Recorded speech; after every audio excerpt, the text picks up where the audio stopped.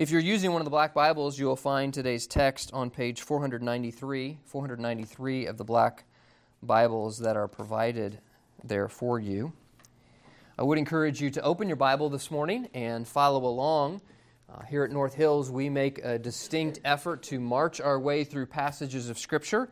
We will often remind ourselves that we have nothing of value to offer, but we find our guidance, our instruction in the Scripture. And so we use a philosophy here called expository preaching. It just comes from the root word expose. So we want to expose the text, we want to understand it, and then we want to apply it to ourselves.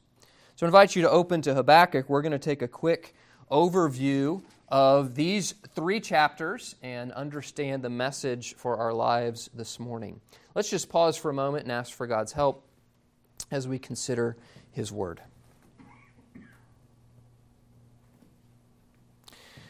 Lord, you've been gracious to us to reveal your Word. Without it, without your revelation of yourself, we would have no hope, no help. And so, Lord, we are grateful even this morning to come before your Word, to be humbled before it, and to hear the message of it.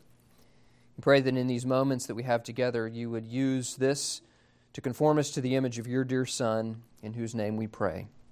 Amen. Perhaps you have seen the articles entitled, "Where Was God on 9/11?" I mean, if you just Google that, "Where was God on 9/11?" you will find a score of articles that pose that question. But that question is a perennial question anytime a major catastrophe happens. Where was God in this event? And where was God when this happened? And in fact, the question is not a new one. It was not posed for the first time when 9/11 occurred. It was not posed for the first time during recent tragedies. It goes back before that. If you trace histories back in time, you'll find that question again and again. Where was God when this tragedy took place? What was going on? Did God miss something? The question goes back even before modern times. And although it may not be worded exactly like that, the question goes back for centuries. God's people, as well as those who reject God, pose this question again and again when times of adversity come, when difficulty come. And it is an important question as followers of Christ to ask ourselves, where is God in the face of adversity? Where is God when difficult times prevail? This was exactly the question that Habakkuk wrestled with. And God in His grace has recorded for us Habakkuk's wrestling with this very question. Where is God in bad times? We see here almost a bit of a dialogue between God's prophet Habakkuk and God Himself, who gives a profitable answer both in Habakkuk's day and in our day to how we ought to respond when bad times come. I've given you a handout there. If you haven't gotten one already, you can flag Brother Doug down and maybe fill in some of the blanks as we go through. The author, of course, as the title implies, is Habakkuk. The name Habakkuk simply means ardent embrace or one who embraces. We really actually don't know a lot about the prophet Habakkuk other than his name. And we know, of course, here from chapter 1, verse 1, that he was a prophet, the burden which the prophet Habakkuk saw. Habakkuk was a prophet to the southern kingdom, Judah. This would be before the Babylonians carried them away into captivity, which we know is coming in the history of Israel. And of course, many years after the northern kingdom, Israel, had been defeated. What's kind of the context? What is the occasion? What are these harsh circumstances that Habakkuk finds himself in? Well, the date that we're proposing, the date that scholars propose, is sometime between 612 and 605 BC. Now, the reason for that is because we're kind of framed historically. If you notice in chapter 1, verse 6, God says, I am raising up the Chaldeans. This is a subset of the Babylonian Empire. And so this seems to indicate that this is during the rise of power of the Babylonian power. You remember last week when we considered the prophet Nahum, he was predicting that Nineveh, the Assyrian superpower, would be destroyed. The Babylonians were the superpower that raised up and eventually would destroy Nineveh. They would defeat Egypt, and they would be the rising superpower of the day. And so it seems best to date Habakkuk in this period 612 to 605. Now, why is that important? Well, it's important because you have to understand that we're about 100 years after the 10 northern tribes had been devastated, and times are tough. Times are difficult for the prophet Habakkuk. The Assyrian nation, which we talked about a good bit last week, had come up against Jerusalem on more than one occasion and continued to be an impending threat, continued to be a problem, a source of fear for the people of Jerusalem. Beyond that, it was difficult because spiritually the people were far from God.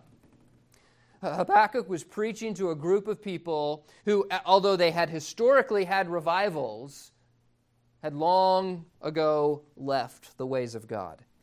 They were marked by wickedness, idolatry, injustice. This was what ruled the day as Habakkuk is preaching.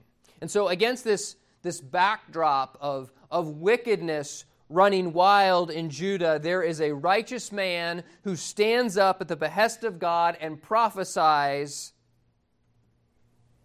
but he begins to be plagued by a question. How long?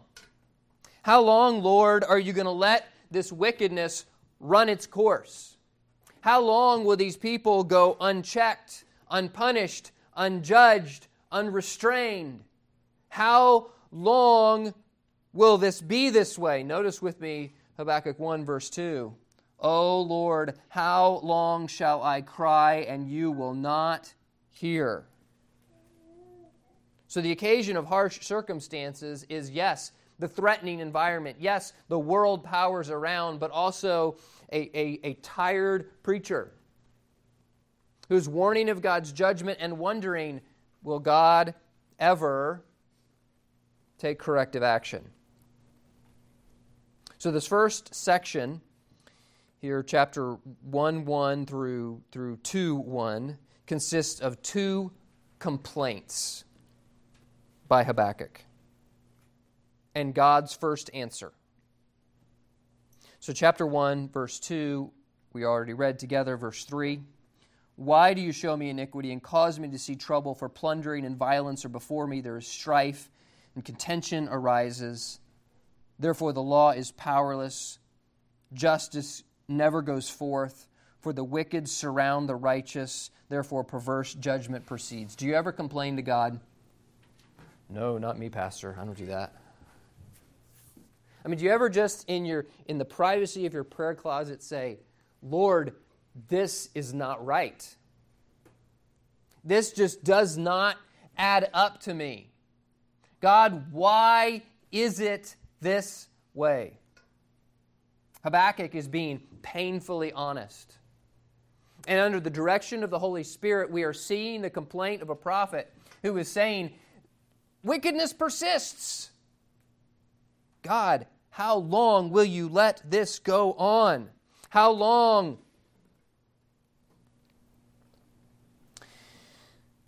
Theodicy, the word theodicy literally means the vindication of God. It was actually, the term theodicy was actually originally coined by a philosopher in 1710 who wrote a book in German called Theodicy. It's the realm of philosophy that attempts to reconcile the problem of evil with the reality of a good God. This is what Habakkuk is wrestling with. God is good. He is righteous. He is just. Yet when I look around, my circumstances don't seem to confirm that. He's wrestling with the question of theodicy. Why do God's actions even seem contrary to His nature? And if we're honest, all of us have in our heart of hearts asked this question at times. All of us have searched out the ways of God and wanted an answer to why things in the world are the way they are. And so God answers him. But more important than God's answer is Habakkuk's response to circumstances. So that's kind of the background. But I wonder this morning, what is the background for you? What is the context for you? I mean, do you struggle with this same question? Are you troubled by evil in the world? Perhaps you are troubled with an event that is taking place in your life, a trial that you are enduring, a circumstance that is harsh, days that are long, things that are not going according to plan. So for Habakkuk, that was his context, but the reality of it is we all face this context, don't we? We all reflect during harsh circumstances, during difficult times. We reflect on God's plan. Well, here's the problem. God's plan doesn't always seem to add up. Right? I mean, if we're honest, we say, well, I know God's got a plan, but it just sometimes doesn't make sense to me. And in fact, in His answer, God acknowledges that very fact. Notice with me chapter 1, verse 5. Look among the nations and watch. Be utterly astounded, for I will work a work in your days which you would not believe though it were told to you. You wouldn't get it, even if I explained it. We must be humble enough to recognize that there are times that we demand answers from God. We desire answers from God, and the fact is, even if the answer was given to us, we cannot digest it with our limited wisdom. We can't understand what God is up to. God says in verse 5, yeah, I'm doing something. I'm working a work. I'm going to give you a glimpse into it, but you're not fully going to appreciate what I am up to. And then he goes on in verse 6 and gives a more full answer. He explains that he's raising up a superpower. They are terrible in verse 7. They are dreadful. Their judgment is coming.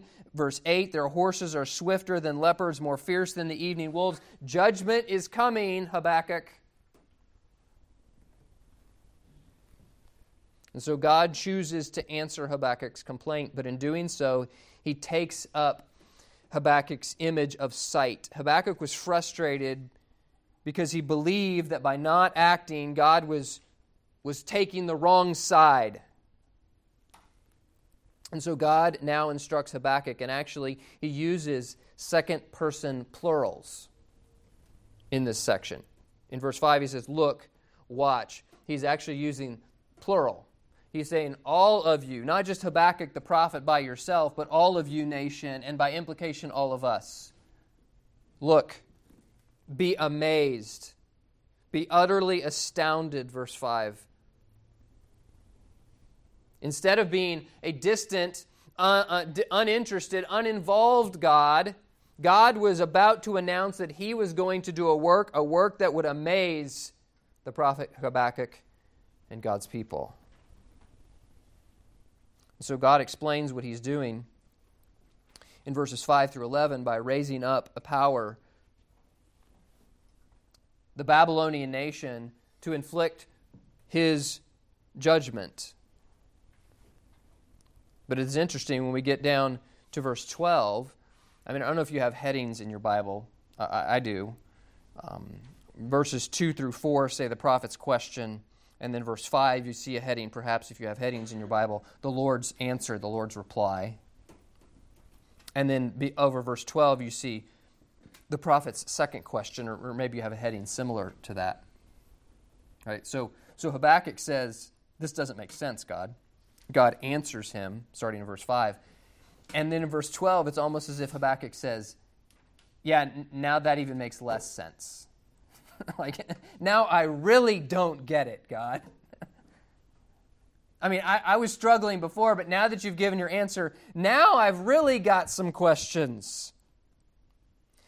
Habakkuk actually raises a second set of concerns beginning in verse 12. Now that I see what you're planning to do, and you're planning to do it, I have a bigger question. I know about your holiness, verse 12. You're from everlasting to everlasting, O Lord my God, my Holy One. Verse 13, you are of purer eyes than to behold evil. You cannot look on wickedness. Now, all of this is true. All of these are great theological affirmations. And sometimes we'll quote just those sections of those verses as truths about God, and they are. But in the context, Habakkuk is saying, look, Lord, I know this is true about you. You are a God of holiness. You are a great God, yet you're going to raise up this vile, wicked, violent nation to accomplish your purposes? That makes no sense. Habakkuk makes his second complaint, and he asks a question. But yet, in so doing, he also affirms the truth about God. You know, I've mentioned this before, but in recent decades, it has become popular to glorify doubt. And there's a seed of truth to it. The fact is, we all have doubts in our heart. We should be honest about those. We should wrestle with those. But what you see modeled for us in Scripture is doubts that are answered. Doubts that come to a conclusion, that find their way to the character of God. And what does the prophet Habakkuk do? He acknowledges who God is as the answer to his dilemma. He says, I know about your holiness, verse 12. I know about your unchangeable character, verse 12. He's also convinced that God will not abandon or forget his promises. Notice also in verse 12, he says, we shall not die. Now, what does he mean? There will be Israelites who will die in God's judgment. What he means is we will not be annihilated as a nation. God will keep his promises to use his people. Now, I understand, God, what you're doing. I'm just shocked at the way in which you're doing it. And so as Habakkuk makes his second complaint, he actually roots it in who God is. God's purposes never change. He is a rock. He will accomplish the purposes that he sets out to do. Now, I wonder, when we face challenges, is that our attitude? What challenges do you face this morning? What troubling circumstance of our world causes you to be unsettled? What health challenge, or the loss of a loved one, or the fear of failure, the future that troubles you? What is it that this morning weighs upon your heart and mind? And do you find yourself running to the character of God? You and I are faced with troubling circumstances, and just like Habakkuk, we are tempted. We have this tendency to doubt God. And so, with this in mind, Habakkuk reaches two important conclusions. The first, I already mentioned in verse 12, we will not die. That is to say, God will not abandon us forever. His righteous plan will be accomplished. His promise to us will be kept. His covenant will be fulfilled. We will not be completely cut off. And then the second observation he makes in chapter 2, verse 1, I will stand my watch. So the image is one who ascends a high tower to watch out over the city. He says in verse 1, I will stand my watch. I will set myself on the rampart and watch to see what he will say, how he will answer me. So Habakkuk says, secondly, I know God will keep His promises. I know He will be faithful. I know He will keep His covenant. And I am going to wait for God to adjust my perspective. You ever heard stories of people who give an account of something that happened? And they are certain. In fact, even if you were to hook them to a lie detector machine, it would confirm that they are telling the truth. They are certain that what they saw was what happened. But yet the stories don't match up. And maybe in the coming weeks, a video surfaces. Right? You've all heard of these kind of things happening. And the video reveals the fact that their recollection was not at all right. Their perspective was skewed. And that's the way our brains work, right? We fill in the gaps, and that becomes part of our memory.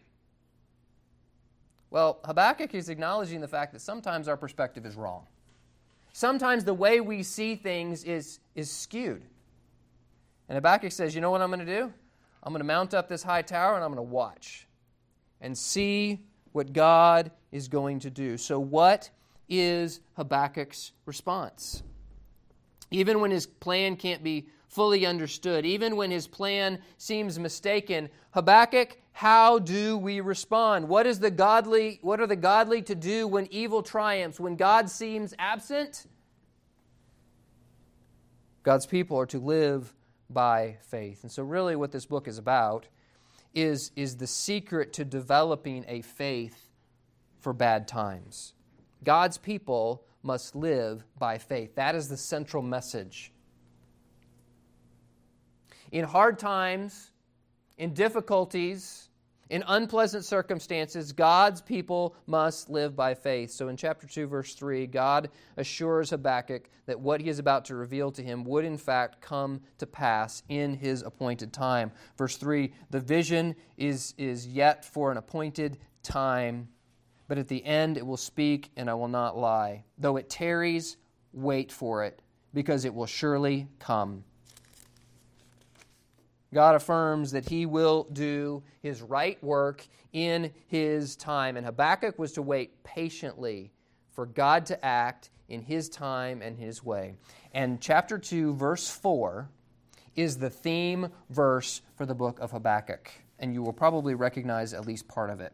Behold the proud, his soul is not upright in him, but the just shall live by faith.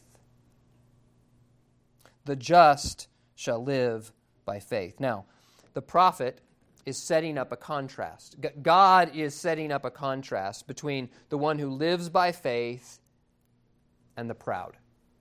Now, if you were picking the opposite of living by faith, maybe the word proud would not have come to your mind. How are these two in contrast? You see, the man who is proud has a soul that is not upright. He's lost. He's away from God. Rather than looking to God and entrusting Him, the proud looks to himself, to his own abilities, to his own agenda. At the heart of pride is self. Self-reliance, self-gratification, self-independence. But at the heart of faith is dependence upon another. The heart of faith is dependence upon God. The proud man is lost. He's unsaved. But the proud is saved. And the just shall live by faith. Now, of course, you recognize the last part of verse 4 because it is quoted 3 times in the New Testament. And one of those quotations was the kindling wood that lit the Protestant Reformation, particularly in Germany. If you know the story of Martin Luther, you will know that as he studied the book of Romans, he came across Paul's quotation of the prophet Habakkuk, the just shall live by faith, and it was almost as if a light came on in his head. And that lit a fire in his heart that would spread throughout Europe. The just shall live by faith. Now, in Romans, Paul is actually using this phrase to argue for justification by faith, but elsewhere it is used in the New Testament to acknowledge the fact that we are sanctified by faith. So let me put it this way. what brought you into God's family, if you are a believer this morning, you were birthed into God's family through faith, and you must walk in, you must live in that faith as well. Faith is not just something that introduces us to the kingdom of God, that makes us a child of God, but it is that which must also characterize the child of God. So let's take that one step at a time. So perhaps you're here this morning and there's never been a time when you have been forgiven of your sins and made right with God. What is this all about? Well, the fact is we are all separated from God, and this is actually the case that Paul is building in the book of Romans. We're all separated from God by a thing called sin. That is, we do that which does not please God, we fail to do that which does please God, and because of that, we are separated from Him. We are deserving of punishment, not just in this life, but for all eternity in the life to come in a terrible place called hell. That's what you and I deserve because of our sin. We're separated from God. But the good news is that Jesus Christ came and He lived the perfect life, and He died on a cross. And as He died on that cross, that punishment that you and I deserve were poured out upon Him to make provision that you and I could be forgiven, that God's justice could be fulfilled, and we not have to pay the consequences. Well, how then do we access that provision? How do we access that forgiveness that is found in Christ? Well, Christ died, He was buried, and He rose again the third day, giving Him the authority to offer forgiveness of sin to all who will come to Him in faith and repentance. And so how do you have forgiveness of sin? How do you have right relationship with God? It is through faith alone. If you've never done that, today can be the day where you humble yourself, turn from your own way, and depend on Jesus Christ alone for salvation. Any of us who are members of North Hills would be happy to take a Bible. If you're watching us by video and you would like to reach out to us through our website, through Twitter, we would consider it an honor to be able to answer your questions about how you can have forgiveness of sin and be made right with God. Once a person has forgiveness of sin, they have accessed that provision through faith alone, we now must live by faith. And so the justified now must live every day by faith. And when we're facing harsh circumstances, when we're facing difficulty, perhaps nothing more than that calls upon us to exercise faith. When circumstances are harsh, when things are tough, we must respond in faith.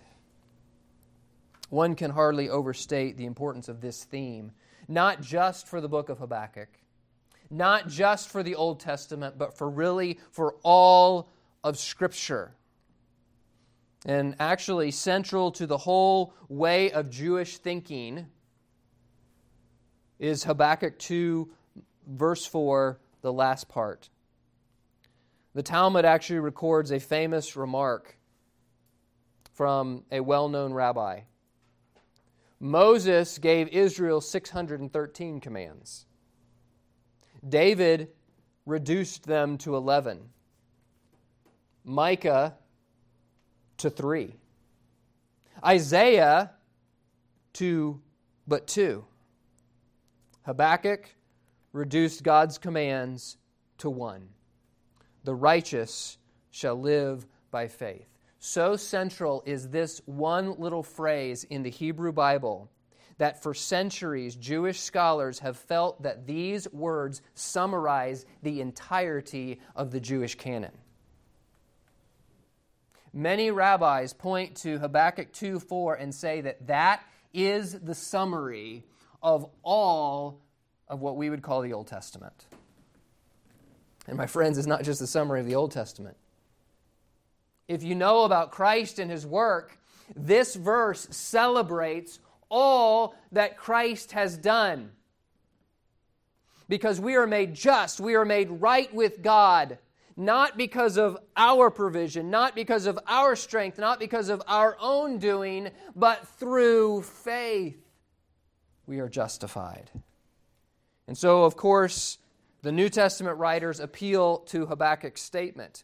as they establish justification in Romans 1 and Galatians 3, but also sanctification in Hebrews 2. They are all accomplished through faith. So what is Habakkuk calling us to this morning? He's calling us to live by faith. He's calling us to live our daily lives in the same way in which we are saved, by depending on God. You say, okay, that's great. I'm supposed to live by faith, but that's not very practical. How do I do that?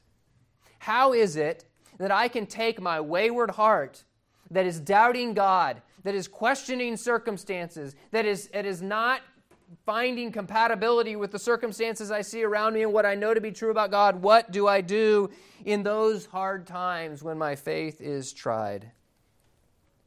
The Puritan Daniel Dyke said, "The Word, then, is the storehouse of all instruction. Look not for any new, diverse doctrine to be taught thee by affliction." You understand what he's saying? You're probably not going to learn anything new in the face of adversity. I continue, "which is not in the Word, for in truth herein stands our teaching by affliction, that it fits and prepares us for the Word, by breaking and subdividing the stubbornness of our hearts and making them pliable and capable of the impression of the Word." And so, in Habakkuk's instructions, we find, beginning in chapter 3, a celebration of God's character. Chapter 3, in its entirety, is a psalm. All of chapter 3 is a celebration. It is a song about who God is. So in the last part of chapter 2, God announces 5 woe oracles upon Babylon, the proud, in contrast to the just who will live by faith, who will then the Babylonians will not be humbled. They will be proud, and God would accomplish His purposes with them. But then in chapter 3, God's people must meditate on His presence. So the just must live by faith. And how do we do that? How do we do that in a practical way? We meditate on who God is. I would just encourage you sometime during the course of this week to take chapter 3, which is headed A Prayer of Habakkuk the Prophet, and make it the prayer of you. To pray chapter 3. And when adversity comes, when times are discouraging, when challenges are overwhelming, come back to this passage. Sing in your heart this same psalm that Habakkuk wrote about God, because what he is doing in chapter 3 is reminding himself, teaching his own heart, instructing his heart, preaching to himself, if you will, the truth about who God is. Do you understand that the problem is not solved? I mean, you look at the very beginning of Habakkuk, and in chapter 1, verse 2, he's saying, "Lord, how long shall I cry, and you won't hear?" Habakkuk opens the book with a complaint, but watch how the book ends. Chapter 3, verse 17.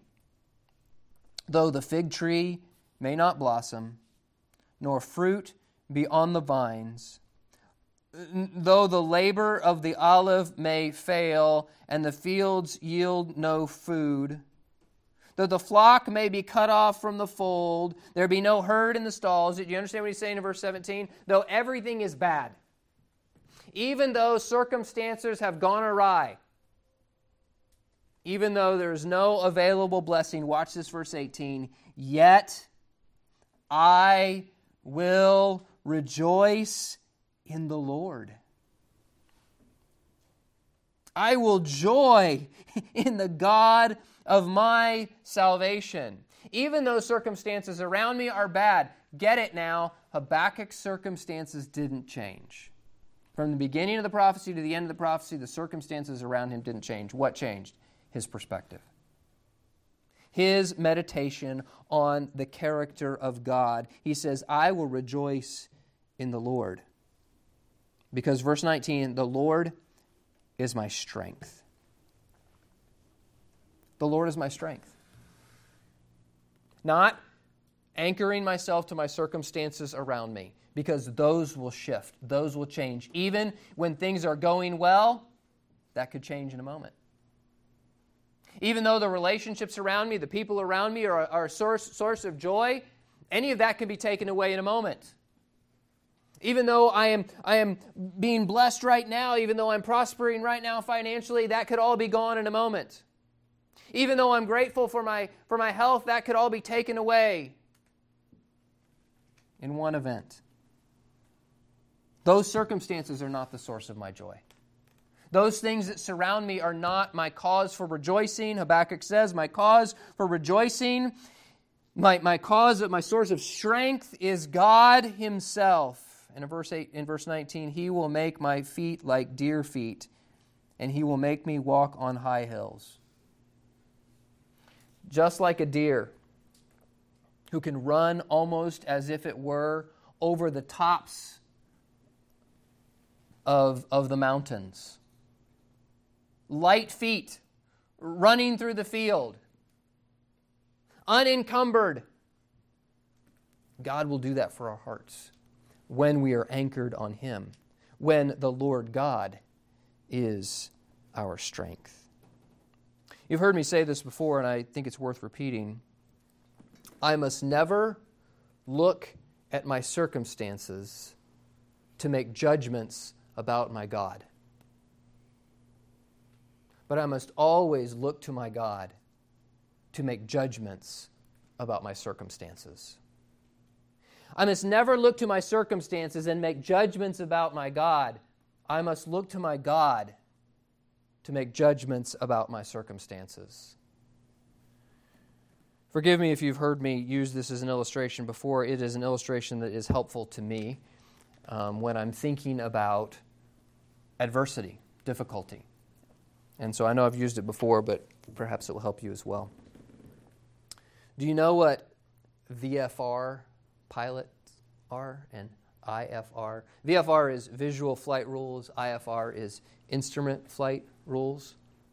A number of years ago, my wife was in another state, and I had this brilliant idea that I would pay a flight student for his fuel so he could get some hours, and we would just zip up there and pick up my wife and zip right on back. Well, we zipped right on up there and picked up my wife, and we zipped about halfway back, and we landed for fuel and started looking at the radar and said, we have a problem. So this young man was VFR rated, visual flight rules, but he was not instrument rated. What is VFR? Well, some people call them fair weather pilots because it's just fine as long as you can see, as long as there's not a cloud deck. You can fly, no problem. But when the clouds roll in, now we need instruments to fly by. Now, one of the things, my understanding, I'm not a pilot, but my understanding is when they are training for instrument flight rules, one of the things that they have to drill into the students is trust your instruments. Why? Because there's this thing called vertigo. Right? You can get up in a cloud deck. You can get where you cannot see, and you get vertigo. So you would swear you're flying level. You're sure you're flying level, but in reality, you're in a nosedive headed towards the ground. And so you're certain, you feel a certain way, you know it's absolutely true, but when you look at your instruments, you know that you're wrong. And what does an instrument-rated pilot have to do? He has to trust his instruments, even though everything within him is screaming that those instruments are wrong. No, the instruments are wrong. I gotta adjust here.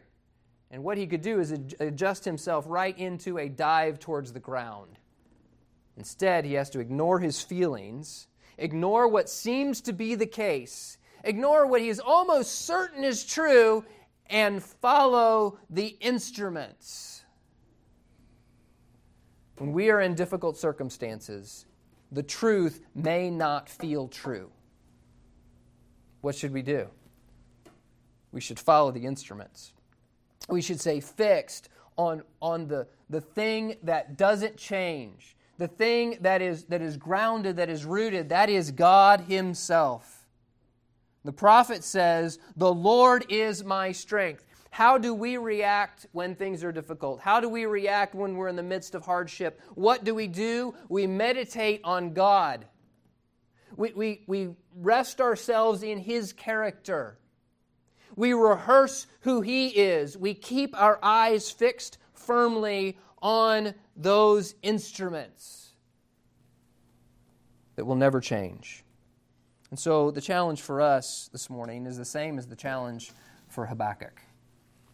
What do we do when times are difficult? What do we do when things are harsh? When circumstances are harsh, walk by faith. Lord, we thank You for Your word this morning. We thank You for the reminder of Your prophet, even the fact that You allow us to see the struggle that Your people have had in reconciling their circumstances with who You are. I pray, Lord, if there are any who don't know You as Savior, that they would really this morning embrace the truth that the just will live by faith.